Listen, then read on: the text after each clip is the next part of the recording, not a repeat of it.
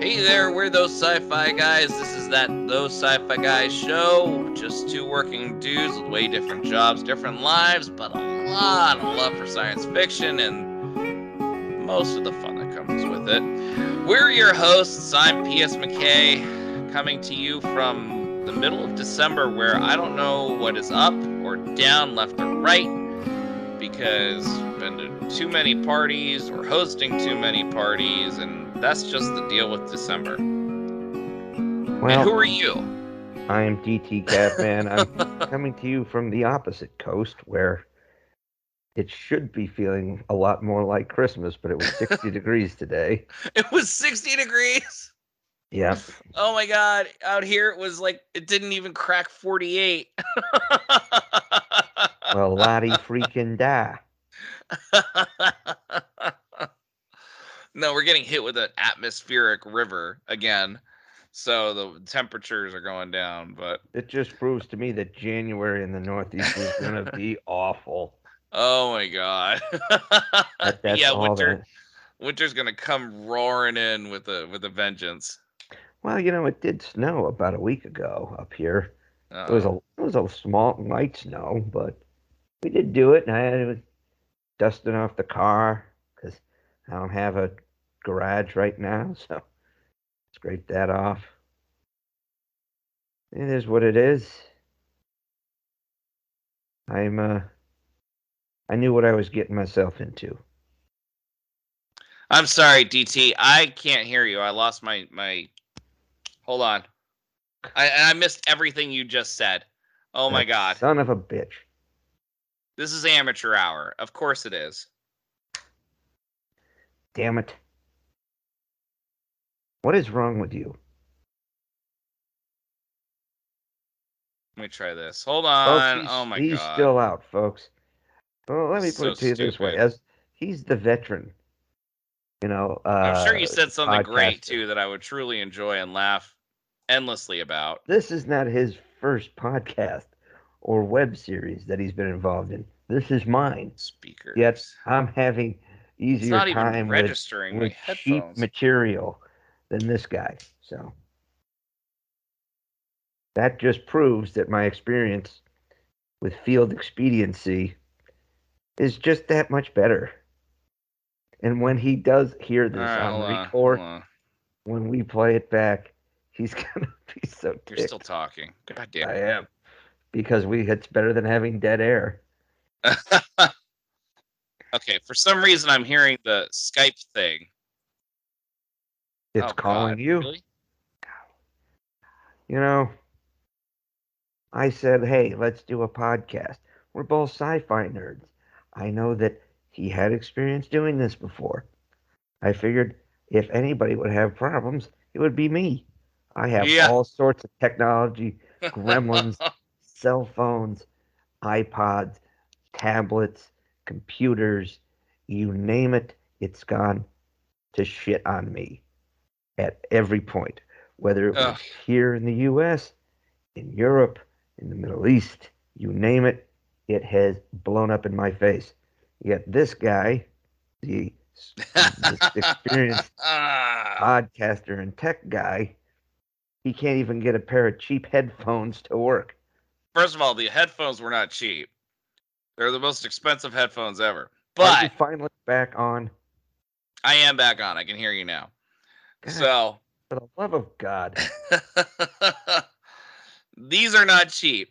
However, I don't know why they malfunctioned. Well, I mean, they weren't because nothing is anymore. But this was like, at like a Walgreens, okay? And a $500 PX special computer because my good one went to the shit on me last year when I was deployed. So no, while you were gone, or did you have it with you? While I was deployed. This I bought. Fortunately, there was a PX on the base over. Oh, Jesus! So again, I know the pain of buying the $500 computer. By the way, cheap end, and my stuff working better than yours. It is. You're right. You're absolutely right. It's actually turned out to the point where I'm at work and people are telling me to do certain things, and I'm like, I don't know how how do I send you a photo through this program? I don't know anymore. like, they're, Well, and they're look, using dude. language that I'm like, I don't understand. What is an EOB? Like, I don't know. I'm and I'm not even the oldest one in the team. Like, What, your benefits? no, no, it's something completely different in a different industry that we're not going to talk about. But All right. but it's like they tell me to do these things, like share screens and stuff on Teams, and I'm like, I don't know how to do that. I don't use There's a Teams that button at way. the top of Teams. Understood, but I don't use that function every day. If I was like the manager or something where I'm conducting all these, calls and stuff, that's a different story. But I'm just receiving the calls. I'm a receiver, DT. I just receive. I don't. I, I do not deliver. Ain't that the truth? I spent all week this week from 7 a.m. till 4 in the afternoon on Teams calls taking classes this week for work. All week. Okay. And on my little breaks, which were few and far between, I actually had to spend all of those on Teams calls with IT because my office doesn't have an IT guy on site. I have to call the regional guy who's like 2 states away to do this. So we can get my work cell phone working. And I'm Your work supposed to, cell phone's not working? well, it needed to be set up properly. That's more what it was. Okay. Anyway, it would be nice to Anyway, have had a Geordie LaForge I to know. work on my shit. A man who tells you that it'll take 3 hours to fix and he gets it done in 20 minutes. Actually, the way some of my stuff has gone, I would have loved to have a Miles O'Brien in my back pocket. That's true. Yeah. Who would be the better engineer that you would want? Would you want Geordie or would you want Miles? Look, when it comes to things breaking down, Miles O'Brien, field guy all the time. That guy, whether they tried to or not, whether they had military dudes on the staff of, especially of Deep Space Nine or not, Miles O'Brien is almost exactly what a maintenance warrant officer of the United States government is like. So you're speaking from experience. Like, Oh yeah. this is the position. So you would want Miles. That's Oh, interesting. That I never thought about that. Geordie is more of the academic, isn't he? well, Geordie was on a state of on through all the times we've seen him. He served on state of the art starships. Okay. Right. With the best technology available to his people, right? Mm-hmm. So he solved a lot of problems, with his own head. Yeah. No, Created new but theories. right. Of course, his best friend was a walking computer, so that didn't hurt. But First, a woman he fell in love with was a hologram based on a real person. yeah, But let's not talk about that one. That was the writers doing Geordie wrong. I don't feel LeVar Burton deserves so much better. For all the good that Geordie did, they couldn't really write him personally well. I mean, think about it. He never he ignored his parents, right? There were issues with his parents. There are issues with his parents, so he ignored his parents. His mother reaches out to him, and he just ignores the call, and then finds out she's dead. Spoiler alert. But I mean, and he can't talk to women, which is probably an extension of why he can't talk to his mother because of his mother's relationship with him. Which, think about that. That's actually something that's never been explored. Obviously, that's something you should have talked to Troy about. Now, aside from, like immediate crewmen like Troy and Crusher, the only person, actually, He doesn't even have that much interaction with either one of them. His best interaction with any female is with Guinan. You're correct. And who is like the second ship's counselor, who obviously got better writing for the counseling piece than the actual ship's counselor. You're absolutely correct. What the hell? What are with all these flaws? Oh my god. I'm genuinely deflated thinking about this. Well, as great as The Next Generation was, and it was, there's a lot of problems when you go back and you rewatch. I'm not talking about things like Up the Long Ladder with the Irish stereotypes or Code of Honor with way too many stereotypes. But and of course we've discussed how the first seasons of TV show of Star Treks can usually be kind of clunky. Yep. But Crusher and Troy were underused. Worf was barely used in the first couple seasons, and of course, once Yar moved out, then he got a permanent job. Geordi's storylines got better when he got moved to engineering. Like when everybody and their mother was on the bridge except for basically Crusher in the first season. Really. I mean, and Troy, but Troy was always on the bridge for some captain. I sense there's something wrong. But Which, by everybody the else was way, on the it only bridge. They seemed went like through she like could. 3 or 4 chief engineers in the first season. Yeah, they did. It seems like Troy could only sense feelings when there was an active communication going on. Like, you would see the ship on the screen, but she couldn't feel anything until they were actually she was seeing his face. I say his, I mean, they were also women, but. Well, when you think about it, I mean, should she be able to tell what somebody is thinking, even a telepath across what is likely 100, like 10,000 kilometers? I mean, that's what these are, the pull within 5,000 kilometers of the Romulan warbird. Okay. You would think, I mean, the way they played it up, yes. But you would think that Beta Zeds, with their mind powers, if they were able to hear everyone's voice at the same time, like that planet would never have evolved to a civilized society. Like, it would have to be Wi-Fi buffers, like Wi-Fi with like a 10-foot radius or something. Well, I mean, I'm sure that they probably, they talk about developing ways to block it out and whatnot. Obviously, you get more in Babylon 5 when with the telepaths, and they actually talk more about, how people can keep things out and the levels and whatnot than you ever get. Beta Z and the Betazoids didn't get a whole lot of depth put in. It's not like Bajor, which got a lot of depth added to it. Vulcan, I think you even get a little bit more from Andorians and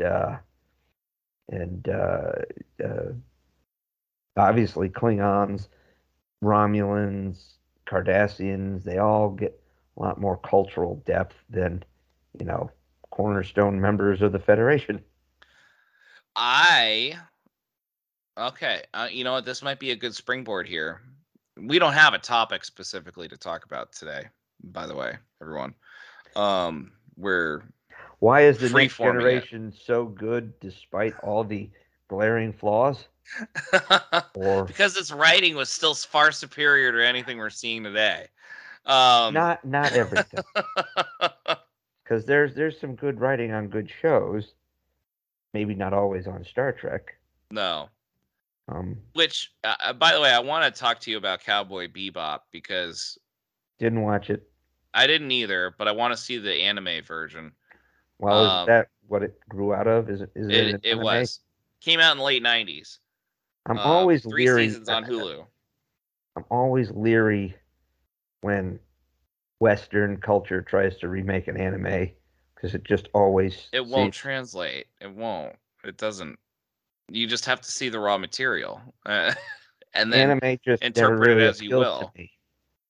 Yeah, Yeah, I grew up and I watched Voltron, which was one of those animes that kind of, I guess it was kind of anime light that kind of translated well over here, but that's that's about it. I mean, I didn't really, as I got older, and some people were like, I love anime. And I'm like,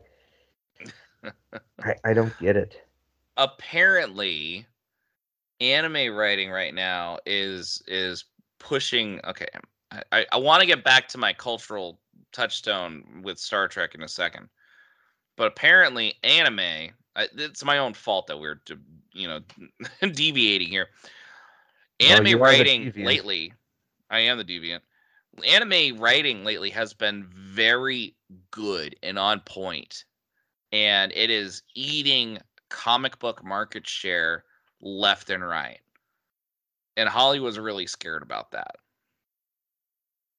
which is interesting because anime is catering to more of its fan base, not cater. I mean, they're catering. They're not doing fan service necessarily, but they know what they're writing for, and their fans are eating it up left and right, and they're gaining more and more fans every day. Now, I'm not an anime fan. I haven't read an anime book. I haven't read manga. It's manga. It's not anime. My Whatever. apologies. I get it. I'm not disputing that they're solid art forms. It's just it's never been my thing. No, no. Now, let me bring this back. You were talking about how TNG was fleshing out, all these different cultures. We saw so much of Bajor. We saw so much of the Klingon culture, especially during DS9. We learned a lot more about the Andorians and Enterprise than we ever thought we would have. Which is Um, good. I mean, we keep talking about the founding members of the Federation. Everybody knows that the main four, and humans. To be honest with you, outside of the original series, you didn't get much on Vulcan until Enterprise. mm-mm. But you had Spock, who loomed huge over everything. No, And and in it's funny that they TNG, there didn't was explore always a it. Vulcan here and there. I mean, it's Yes. probably because of the aliens. It was one of the easiest to throw just background characters with ears on, right? Well, that's it. TNG wasn't forced to explore Vulcan culture unless they No, in wanted to fact, do a stunt like Unification or Sarek I you seem know. to recall that, Gene Roddenberry was trying to focus away from the races of the original series. I didn't know that. Interesting. Um, but that being said, TNG can get a pass for not focusing on or not exploring Vulcan culture. But Voyager didn't really focus on Vulcan culture either. And And they they had a had Vulcan. Tuvok. And they just focused on stuff that we do from the original series. They talked, yeah, they explored a little bit of the Ponfar, the Bloodlust, But a that was little bit, already explored. right? It was just a variation of it. You got to see and of course, the whole point was Tuvok was supposed to be what Spock could never be because he was a full-blooded Vulcan. Yes. And I think Tuvok had gone through Kolinahr, and he was like 100 years old. It was more than that, yeah. Well, because he served on the Excelsior under Sulu, Mm-hmm. Mm-hmm. which was great. And I remember seeing something is they screwed the pooch because I know they wanted to bring in like some member of the original series, but with Tim Russ playing a character on the Enterprise B, it probably should have been the Enterprise B, but that you just weren't going to be able to bring in, Also an Excelsior class. right? But you weren't going to be able to bring in one of the original cast members. Wasn't he the pilot? Wasn't He was Russ's character one, the pilot? and Sulu was the other. Remember, it was Yeah. Sulu's daughter. Yeah. Sulu's. Oh, maybe Hmm. Was Sulu She operations?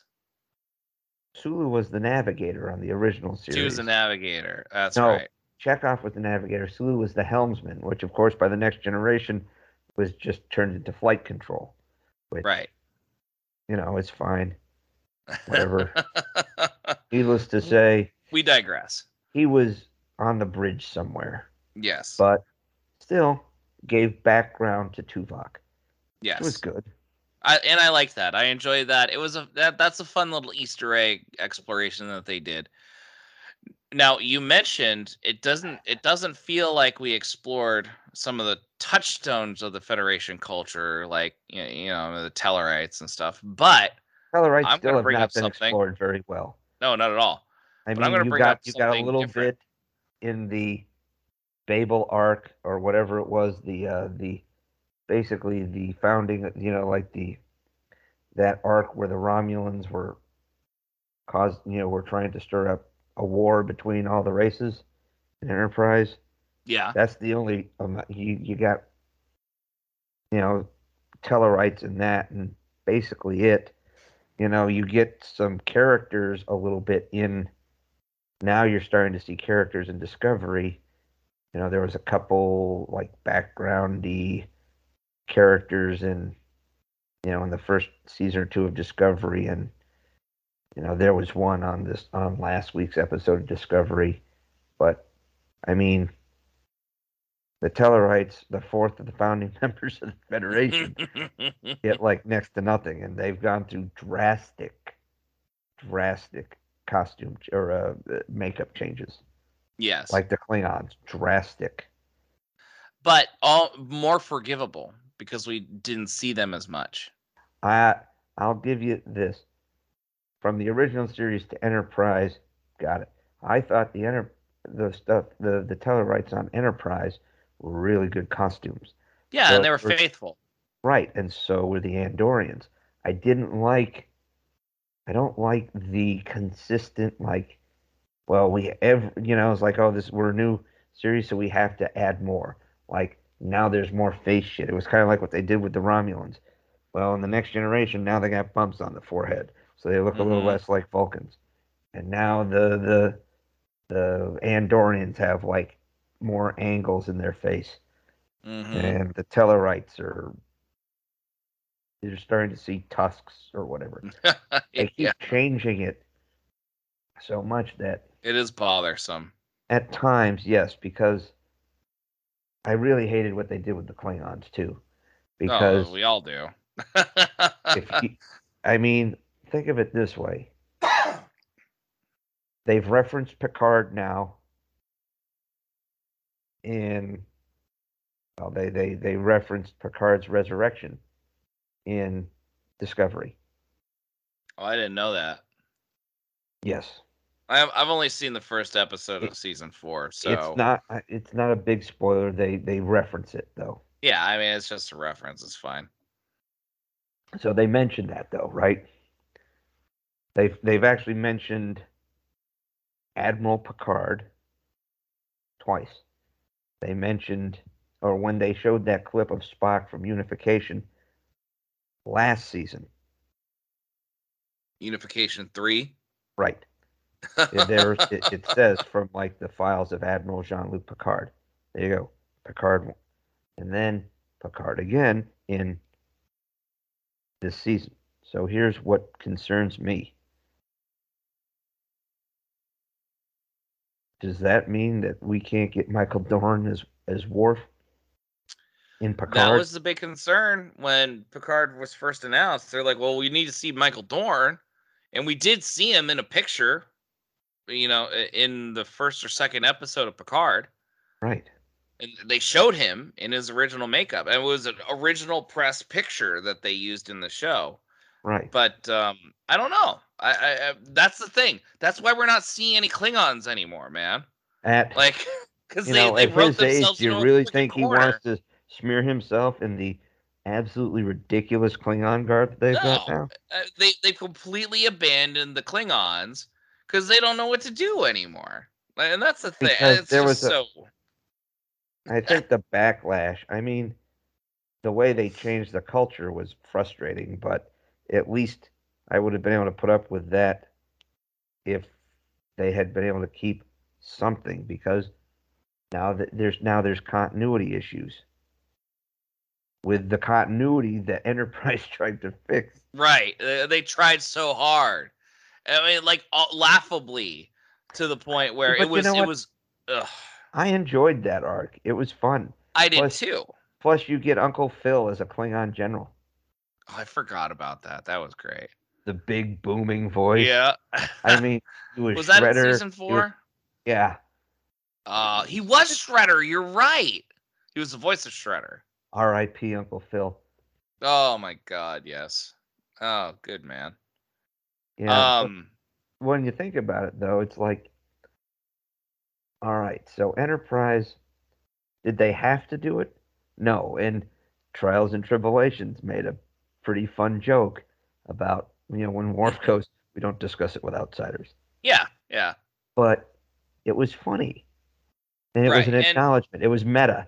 But yeah, it then was you a get meta acknowledgement to the audience. Like, we right, know this happened, and can we just like go past it, please?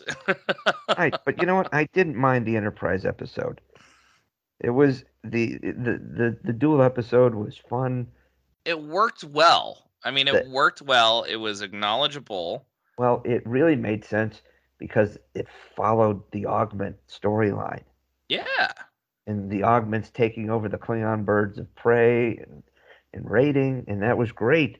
It actually made sense to me. Dare I say, it was a more risky episode with the fact that they put in Brent Spiner and shoehorning Noonie and Dr. Soon and his family into that show. Like, they were not only referencing Wrath of Khan, but they were bringing in Dr. Soon's family too. But you know what, though? I like that. And yes, It was I know. good. It was kind of like, how everybody in Star Wars is a Skywalker, right? Yeah. But Yeah. it does provide some continuity. I think that made a lot more sense than his random son who appears out of nowhere Yeah. at the end of Picard, which I'm glad because any Brent Spiner is good for me and good for him because he gets to be himself because the paint and the digital de-aging just it didn't do a good enough job on No. Data. I mean, the android looked puffy, and I know we don't look the same when we get older. It didn't work as well, as I thought a Star Trek show would have. With all the money we thought they were shilling out. Well, turns out not that much more anymore, but let me bring this back. I want to bring this back because we're in a certain time frame now where it's the middle of December, and you were lamenting that we didn't really follow up through the cornerstones of the Federation and their cultures. Right. So I want to bring up the idea. I feel that Earth culture was not thoroughly examined. that's a very humanist thought. Oh, very, very human-centered thought. Yes, absolutely. But think about it. I mean, RoboCop. Well, I mean, I do, because yes, and but I think now, hear me out on this. This is all just a stream of conscious thought. I feel like the Orville has given a better idea of human culture in the 25th or 26th century, whichever it takes place, more in 2 seasons than Star Trek has done in the thousands of hours that it has with human culture. Well, because we don't see it. I mean, we hear, and I'll give me one more second, okay? And I'll let you respond. We hear Mozart, we hear Shakespeare, we're beginning to hear other cultures outside of Western culture too lately, but there's no religion. Chinese market, man. I know the Chinese market's big. I don't even think it's being shown in China, by the way. But there's no religion in Star Trek. But yet we saw Christmas in Generations, which was weird. That, by the way, that scene totally threw me for a loop. Like, in Generations, we suddenly see Picard celebrating Christmas with what would have been his family at once upon a time, which implies that Christmas is familiar to him. And Well, he is French. yes, and Christmas. He probably grew up with. There are more agnostics and let me correct you. There are more agnostics and atheists in France than there are in Europe. I'm sorry. In Europe, there are more agnostics and atheists in there than there are in North America. So it make more sense. Celebrate Christmas, huh? They still celebrate Christmas. Well, Christmas does have a secular aspect to it, which makes me wonder. You know, because you can celebrate Christmas just as Christmas in a secular aspect. No, but people choose to. Yes, well, choose to. You can. I mean, that's the thing, right? You choosing to means you can. But I don't know what human society is. All we know is we've moved beyond material things, and we don't need to get paid for the jobs that we do.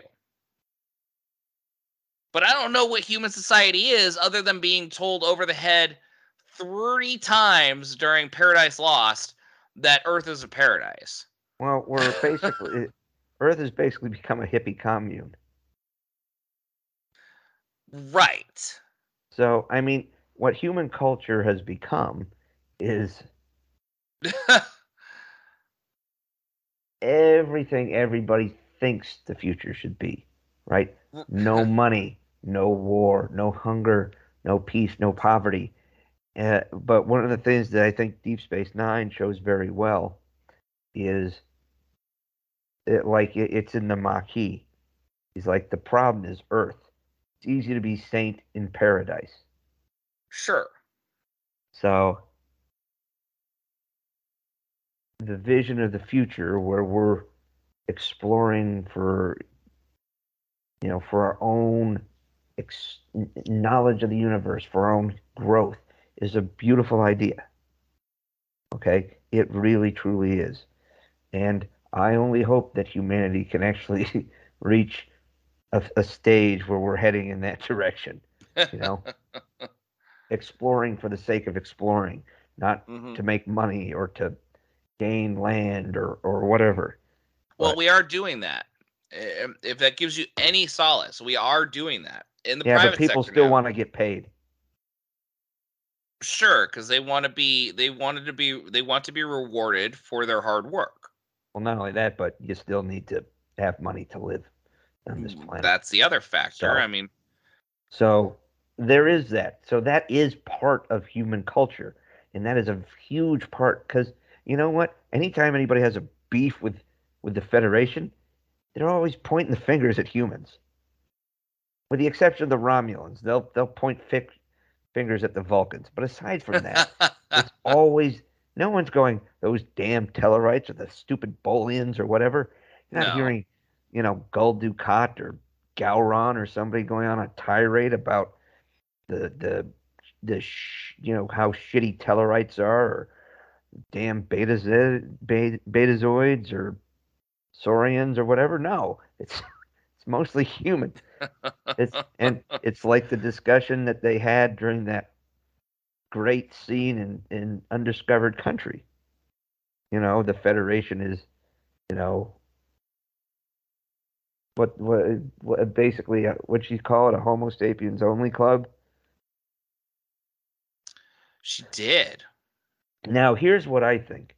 I think what you tend to see, and granted, the original series, there was a handful, I don't even know, maybe one. Spock might be the only Starfleet officer of another race that we actually saw. In live action. Now, once you got to the animated series, and even once you got to the movies, the original series movies, Very few alien races in Starfleet in the movies. But there were some. Very few, but yes. You're seeing more. So, again, and this goes back to, and I think there was a budgets. It goes back to budgets technically, but there was also, and I think this was great. They did it in Axanar, in the prelude to Axanar, which I thought was really great because he said when they were talking about the war, they were like, a lot of the species of the Federation just wanted to fight together. And granted, I know that's not canon, but I loved Axanar. Prelude well, to Axanar. that was such a good fantastic. tease. It was such a good tease. They continue to keep working on it. Oh my god! But yeah, it was fantastic. But I think it was the episode of the original series where they fight like the big space amoeba, not the planet killer, but the space amoeba. Yeah, that wipes out the Intrepid, which was like a ship full of Vulcans. Yep. It was a Federation starship. You're right. It was a Federation ship filled with Vulcans. Now, here's the question. Was it a Starfleet ship? It was the USS Intrepid, I think. So, okay, there's a difference between a Federation ship versus a Starfleet ship. Starfleet was all USS. All the non were SS. You're right. So was it the SS Intrepid or the USS Intrepid? USS. I think it was a. I'm inclined to agree with you because I feel like I heard that it was an all Vulcan crew on Federation. I'm sorry, Starfleet ship. Are you looking it up? I'm trying to, but your internet sucks, man. What is it that Massachusetts has? No. Here's the thing. All right. USS Intrepid from the episode. No.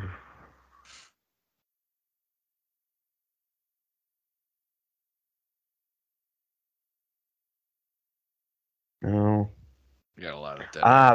The immunity syndrome.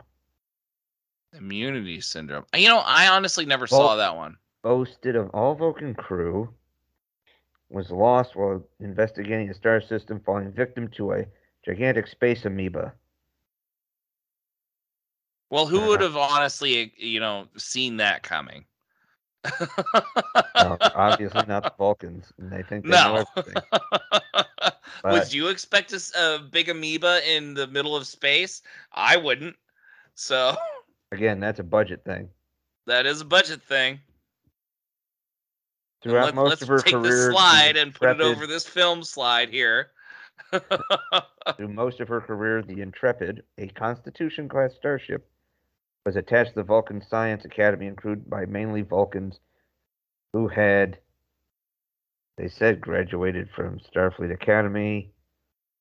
Anyway, so yes, but then this flashes forward to Deep Space Nine with the USS Tacubra, that ship from Take Me Out to the Holosuite, the all-Vulcan crew. Was that an all-Vulcan senior crew? It was an all-Vulcan crew. Interesting. Led by I was always under the assumption it was a senior crew, or maybe it was like a smaller ship or something, but I believe the Tacubra was a Nebula class. Yeah, you're probably right. It's just a distortion of my memory that's making me wrong. But you're right. It was an all-Vulcan crew. Oh my god, can you imagine being a human serving an all-Vulcan senior staff? That would suck. Yeah. All-Vulcan, USS Tacubra, Nebula class, Take Me Out to the Holosuite. Commanded an entirely Vulcan crew. So, even if Axanar is not, Prelude to Axanar is not a canon show. By the way, its Klingon War arc was much more interesting than the Klingon War in Discovery. It was a 20-minute movie that made a war with the Klingons extremely fascinating. And we had a 15-episode arc season of A War with the Klingons that led to nowhere. It led to nowhere. Yeah. Federation was quote-unquote losing, but they only found out after being gone for 15 months in the Mirror Universe. All right. Well, we saw the Federation getting its ass handed to them even before they went into the Mirror Universe, but that's beside the point. What I liked was, and I think you see that, so maybe, in the movies, particularly as Starfleet got a little more militaristic after all the beasts with the Klingons and the Romulans being out in full force again. And how the movies, it looked a little bit more like a bit more like a military. Well, you are a man of the military, and I am, and Enterprise initially set out that the Enterprise NX-01 was going to be an exploratory ship, right, with minimal weapons. And I don't know about what you were thinking, but I thought that was exceedingly naive. And they learned their lesson 2 or 3 episodes in, that they needed to have weapons. They basically learned their lesson in the pilot. They just didn't get upgraded weapons for a couple of weeks. No. They got their ass handed to them at every point. Yeah. And to be honest with you, it wasn't until towards the very end where they were a match for most other ships that they would encounter, and they had no chance against a Vulcan ship or an Andorian ship or top of the line Romulan ship. No, and it was the Andorians that gave the Federation most of its technology to catch up. So, and if you watch, or humans, Prelude to Axanar, they say that the Andorians supplied weapons. The Vulcans, that's right, did supply things like defensive capabilities. Yeah, and of course, what you start seeing. Well, that sounds more like a confederation than anything. Well, what I also think is humans took to the stars faster, and they wanted to go out there. And I think maybe Starfleet, just more humans were more prone to join Starfleet. Okay. Because remember, it became the Federation Starfleet, but it was the Andorian Imperial Guard and the Vulcan High Command. Yes. It did not become the Federation High Command, Federation Imperial Guard, Federation Starfleet. So what you're saying is humans were more eager, and they just took charge among a lackadaisical group. Well, basically what they were showing in Enterprise was we were the only ones who didn't really have a beef with the other races who decided to stick together. True. That's why Enterprise served as the command ship. Because Vulcans wouldn't take, Andorians wouldn't take orders from Tellarites, and Tellarites wouldn't take orders from Vulcan, and they went through that whole thing, which is a great way to explain it away, why humanity has become so important. Earth. It's a great unifier. Right. It was like when Archer is about to duel Shran instead of the Tellarite, he's like, yeah, Starfleet already said, to try to preserve an alliance. If I get killed, they're not going to do anything about it, which is, It's pretty selfless of right. him. So that whole arc, we were, the humans, Enterprise was basically the sacrificial lamb for everything. Yes. We wanted shit to happen. It was the glue, and it kind of reminds me of a line from Babylon 5. Humans build communities. That's, that was the Lens line from, I think that was the announcement of the Interstellar Alliance or whatever it was. It's funny because that's what. Sorry, I'm cold. Knock yourself out, Obi-Wan. Yeah. But it's funny because the entire premise of the Federation and humans is based off of the colonization culture that we have in the West, in the United States specifically, Canada, and Manifest Destiny. Australia. Not even Manifest Destiny, but yeah, Manifest Destiny was ruthless.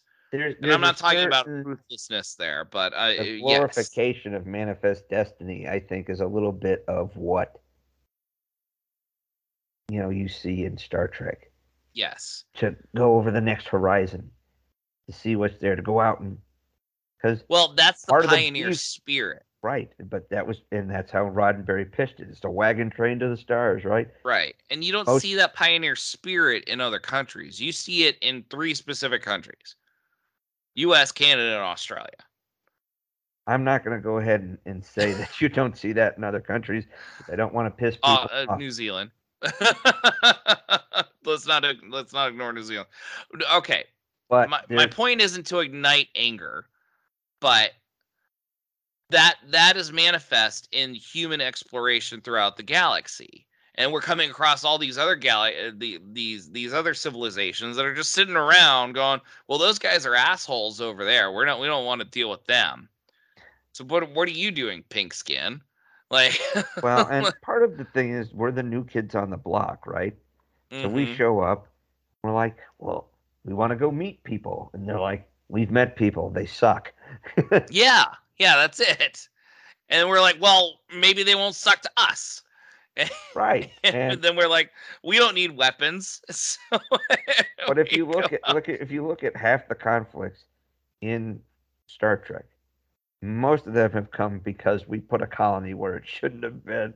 You're right. That was the whole Gorn thing, the Cestus 3. Yeah. Beefs with the Klingons over territory. Beefs with, all these random human colonies that weren't part of the Federation that the Enterprise D kept showing up to. Didn't you argue Cardassians, and I almost said Cardassians and the Zenkithi also were border skirmishes because of colonial disputes? Well, yeah, because they couldn't stand up to us toe-to-toe like the Klingons or the Romulans. Those were border skirmishes. Same thing with the Talarians. That was the kid from Dr. Quinn Medicine Woman, the human who was captured by the... Oh, yeah, Suddenly Human. Right. Interesting episode. It almost seems like an old Western where you encounter the white kid captured by the Indians. Oh, it was exactly what it was. And I'm sure that they picked him because of that specific... I'm saying that the wording used based on the time. Obviously, Native Americans and such, but still, it was almost like watching a Western. It's like, John Wayne and a cavalry troop showing up. It's like, hey, that's a white guy there. Well, I mean, the funny thing is about the Native American cultures, especially in the Southwest, being an Apache isn't about birthright. It's just a way of life. And you learn that. And then that's what a lot of current modern day Native American tribes are all about. I mean, Cherokees, dare I bring politics into this? Please don't. When a certain senator said that they were a Native American, a certain tribe said, well, you're not, because you're not part of this tribe, because it's a way of life and you've never participated in that. If you know what I mean, right? I think that's a pretty neutral way to say it. Don't get me started on that. Let me put it to you this way, big dog. I get real tired of the garbage, that people throw out there. But, when you look at the Federation, you realize, to a degree, I think the writing is only just based on the limits of who we are as people now. Expound on that, because I find that interesting. Well, I mean, when we write when you see episodes and you realize that like this particular race is highlighting some part of our past that maybe we're not proud of, like the Ferengi becoming the ultra capitalists, the Klingons eventually becoming these proud, honor bound, feudal warriors, the Romulans being ultra secretive, and whatnot. But in the original series, the Klingons were basically the Russians, and the Romulans were basically the Russians. Yeah, it switched. Right. So, the political machination, the Cardassians, in other ways, very honor bound. It's family and duty. And, I mean, you get some vague allegories, of, Nazism in some of these, and you get allegories of, monarchies and such. But, but what you have is, at least in the first two series, two white guys from Western culture showing up, and it's basically espousing Western culture to cultures that couldn't care less. Right. You have an Englishman and an American, or a Canadian. Yeah. But when you think about it, is I think the writers, for the most part, you can tell, are trying to show where we can do things the right way. But the writing is still mostly based off of Western culture. Which I mean, and I don't want to crap on Western culture. No, I'm a big fan. I am too. I mean, it's not perfect, but it's pretty darn good. But again, I mean, dare I say, you got to write what you know, right? I mean, unless you do serious research or you grew up in some other place or whatever. But what it boils down to, I think, is when the U.S. formed. I mean, when the Continental Army formed, there wasn't really a true Continental Army, at least not to start with. That was a regular army. The states fought as states. Yeah. Or the colonies fought as colonies. Guys from Massachusetts didn't really. They were the Massachusetts first. Right, and they didn't go down. They didn't go down to when the British took Charleston. The dudes from Massachusetts didn't like. Well, they're not really here anymore, so let's go down there. Yeah, no. Let's not mention the fact that the British held New York and had a navy, so getting down there would have been pretty hard anyway. But you got to cross the Hudson. There wasn't a ton of attempts to do so. It would have destroyed pretty much all of the Massachusetts infantry. Right. So, but I mean, most of the people generally fought near their homes to a degree. But then you look at most of the wars of the United States, up to World War World War One, really, is that the regular army was very small. Yeah, I think it was like a standing army of 76,000 or something like that. Before the Civil War, it was 16,000. 16,000. At the end of the Civil War, once everything went back, the standing army was 40,000. At one point, the army had gotten over 1 million.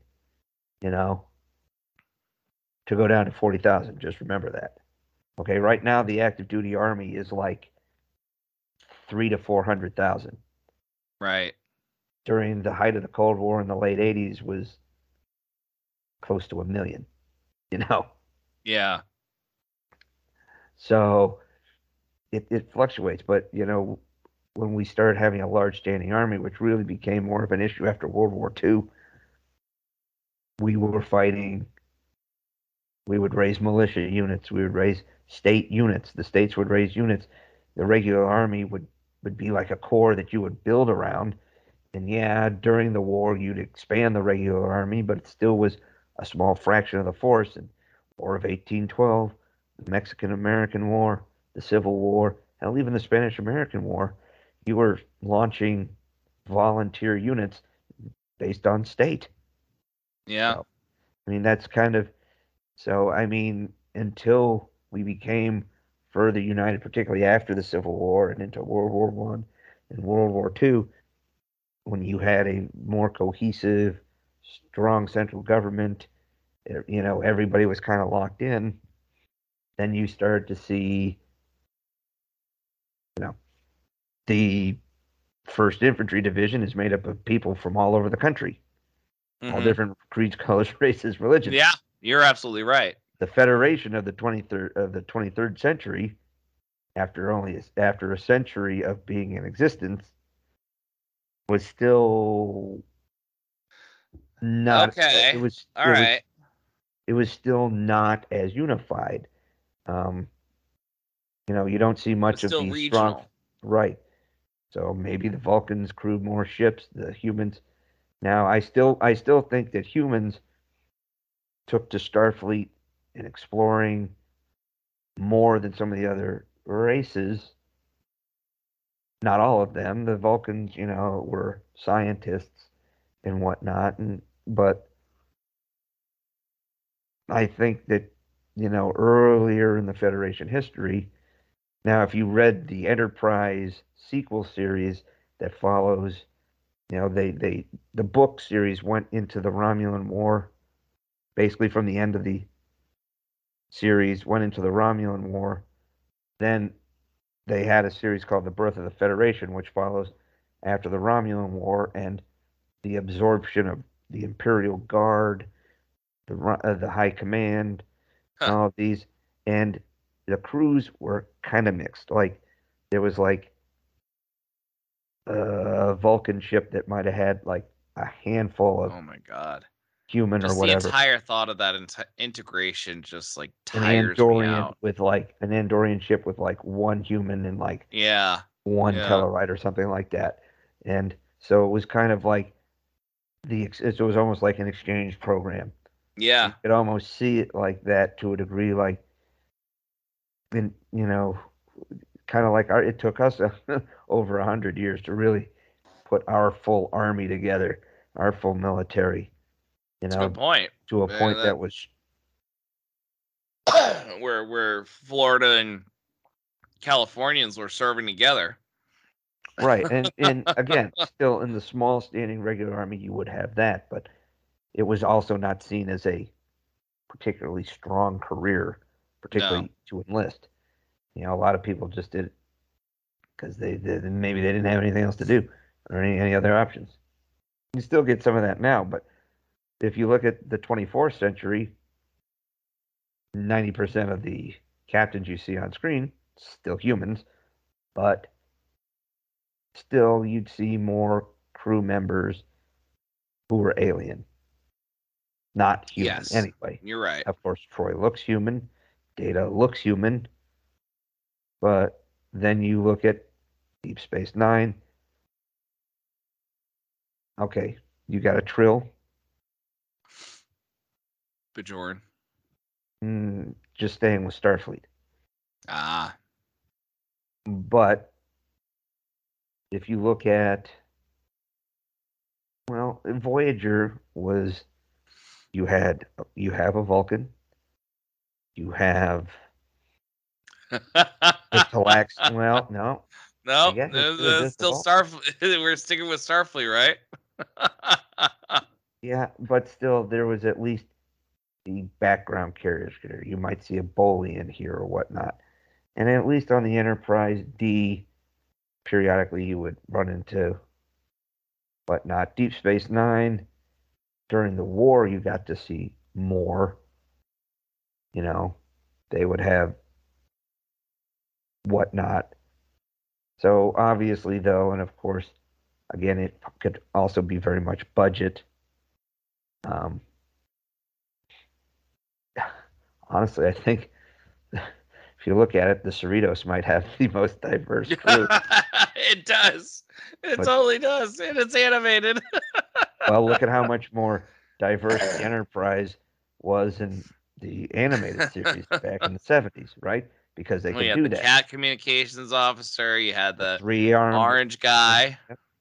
Was that the orange guy? yeah, Arax. The guy had three arms. Arax. So, but Yeah. yeah, Oh, he so had now three arms. I didn't know you got that. you got three aliens on the bridge, right? Makes it easy, right?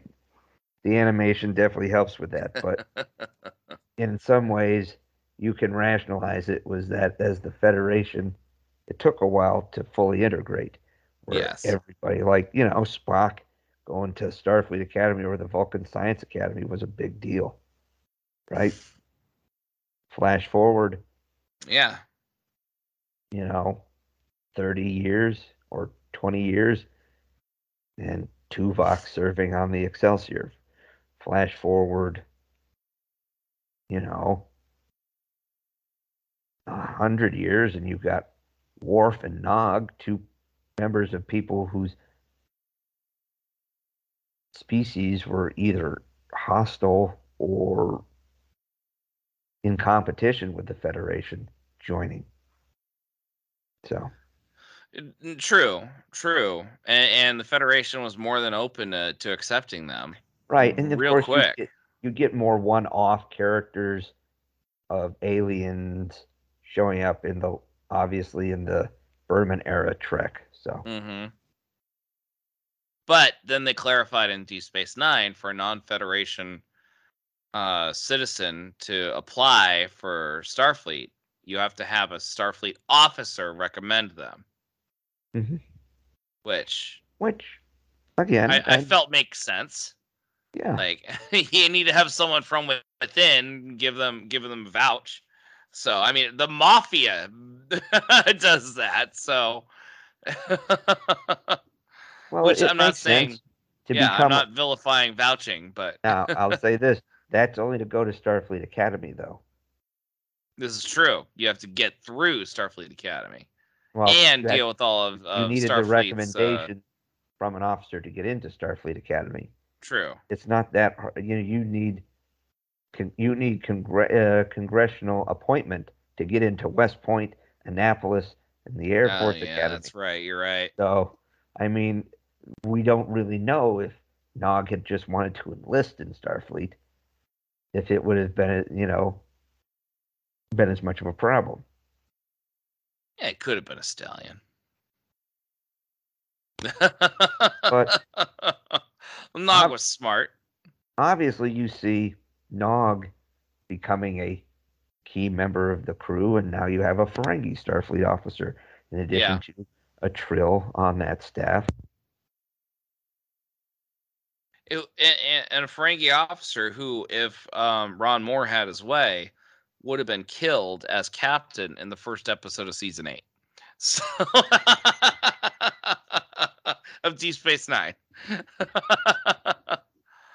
I can't hear you. Your microphone's out. There it is. We back? Good. Yeah, we're back. All right. See, mine didn't take nearly as long. No, it did not. Well, anyway, my theory is that, I mean, look at the Prime crews, and how many hybrid people did you have on a crew? Spock, Okay. Troy, Yep. Torres. Even your aliens weren't 100% alien.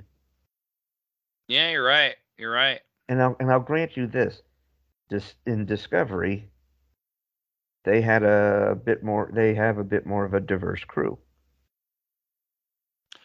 Well, yeah. None of them talk. Pardon my cough. I'm so sorry. None of them have anything to say, minus Saru most of the time. None of them have anything to say. None of them have any character development at all. They're just there as window dressing. But I mean, you do have more-ish, which also shows from a different time. But of course, they would show the Federation or the Starfleet basically joint chiefs. Like you had Admiral Cornwell, but in the first two seasons, their joint chiefs would be like there was always a Romulan, a Vulcan, an Andorian, and probably two humans. Yeah. Now, most of the aliens didn't say jack or shit, but they were there, which almost lends credence to the theory that the original founders are almost like the UN Security Council, which is like U.S., Oh, Britain. I It's don't like that. well, I mean, it's their most powerful members, Yes. and I'm not saying that that's right, but I mean, I didn't see, and again, I don't know how many of the races we become more familiar with later on, like in the Berman era Trek, were members of the Federation, but obviously there's plenty of different aliens that show up on Discovery. Yes. So before they made the jump to the future. So I mean it is what it is. I just think it's fascinating. So maybe it took a long time for cultures to integrate. I mean, yeah, the Federation was probably at first very much a loose confederation. So Then to more and more, speak. yeah, Socially, so to speak. right. Yes. And I think you're right. Not a concept I would have come up with on my own, but that's why I freaking enjoy talking to you about this stuff. Hmm. Uh, you're, I think that your theory, while is convenient due to production limitations, is actually socially correct. You know what I mean? Well, I think so. You know, So, I always thought it was very interesting, and when you think about it, like at the very end of Enterprise, they weren't yet taking out the very last episode, like the Terra Prime, that two-parter. oh, I liked that. I loved that. When they finally sit back down and they're talking about forming a coalition of planets, which was basically an homage to the like Articles of Confederation and the League of Mm-hmm. Nations, these prototypes to much stronger and firmer organizations. So Star Trek had its own thing, and it was, the coalition of planets were basically what fought the Romulans for part of the war, but Yeah. it was like a political, it was more of a military and trade alliance Yeah. versus a standard full government. And I think the Federation might even have been continuously evolving through the original series on into the Berman era, where by the time you meet the Federation presidents late in the movie era, He's an alien. right? Yeah. And then the next Federation president you see on screen is yet another alien. Yes, you're right. And you're finally starting to see more. Unseen aliens, by the way. Like Right. aliens we never saw before. They don't have any names like to them Yes, on with screen. a caveat. You do see that long white-haired race in a couple of background scenes in the voyage home before Red Foreman takes Oh, over yeah, as you're the right. You're Federation right. president. Yeah. And looking back on it now, I kind of wish that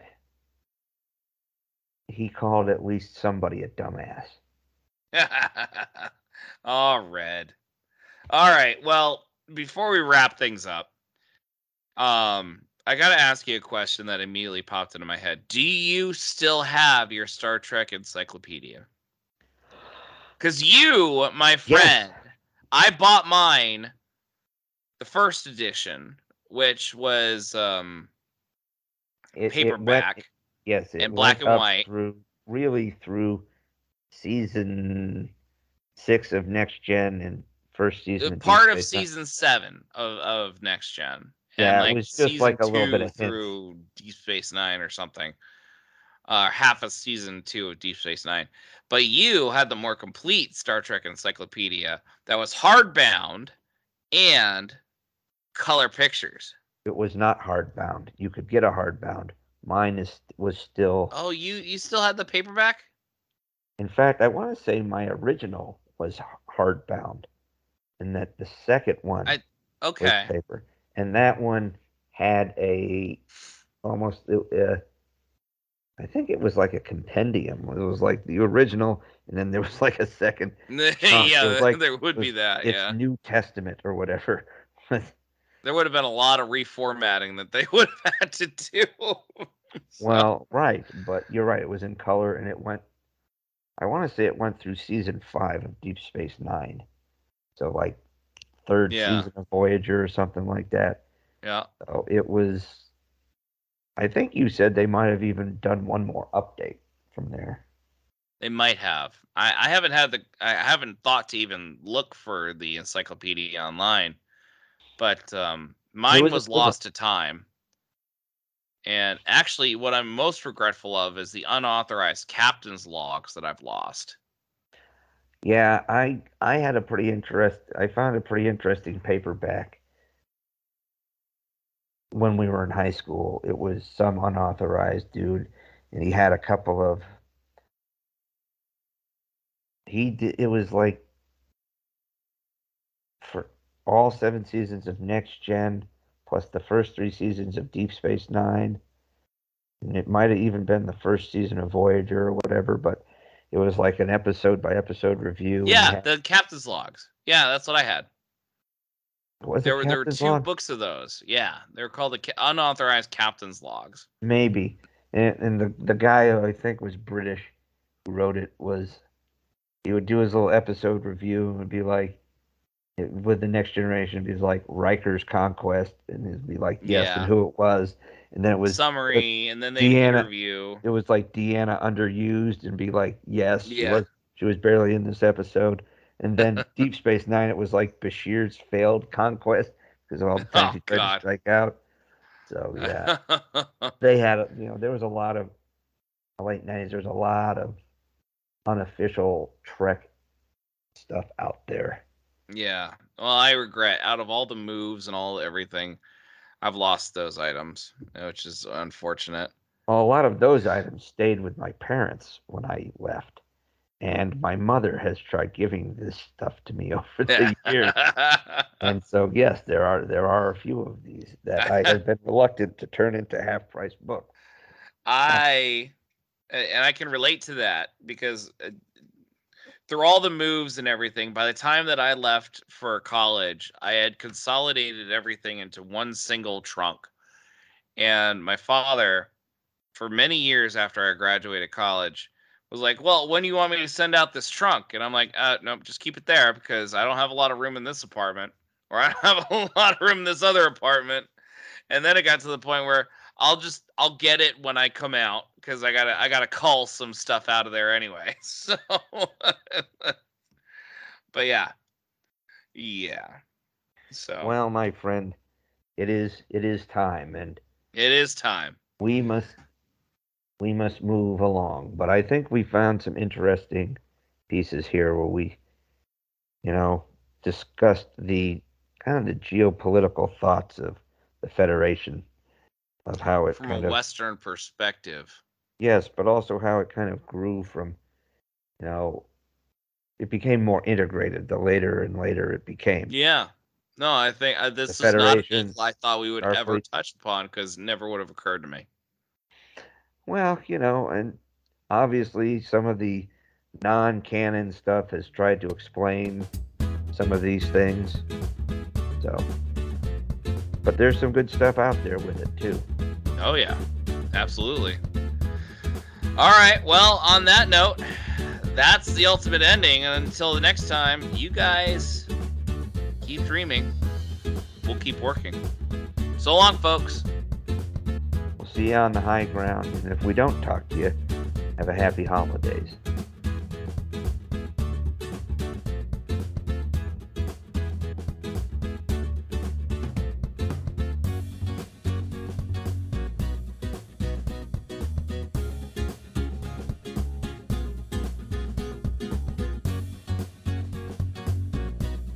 Those Sci-Fi Guys is an independent broadcast by Alpha Site Productions, produced by DT Cavman and P.S. McKay. Music courtesy of Kevin MacLeod at Incompetech.com. For more information on upcoming episodes, follow PS McKay on Twitter at PS McKay, or go to thosescifiguys.com for past episode information.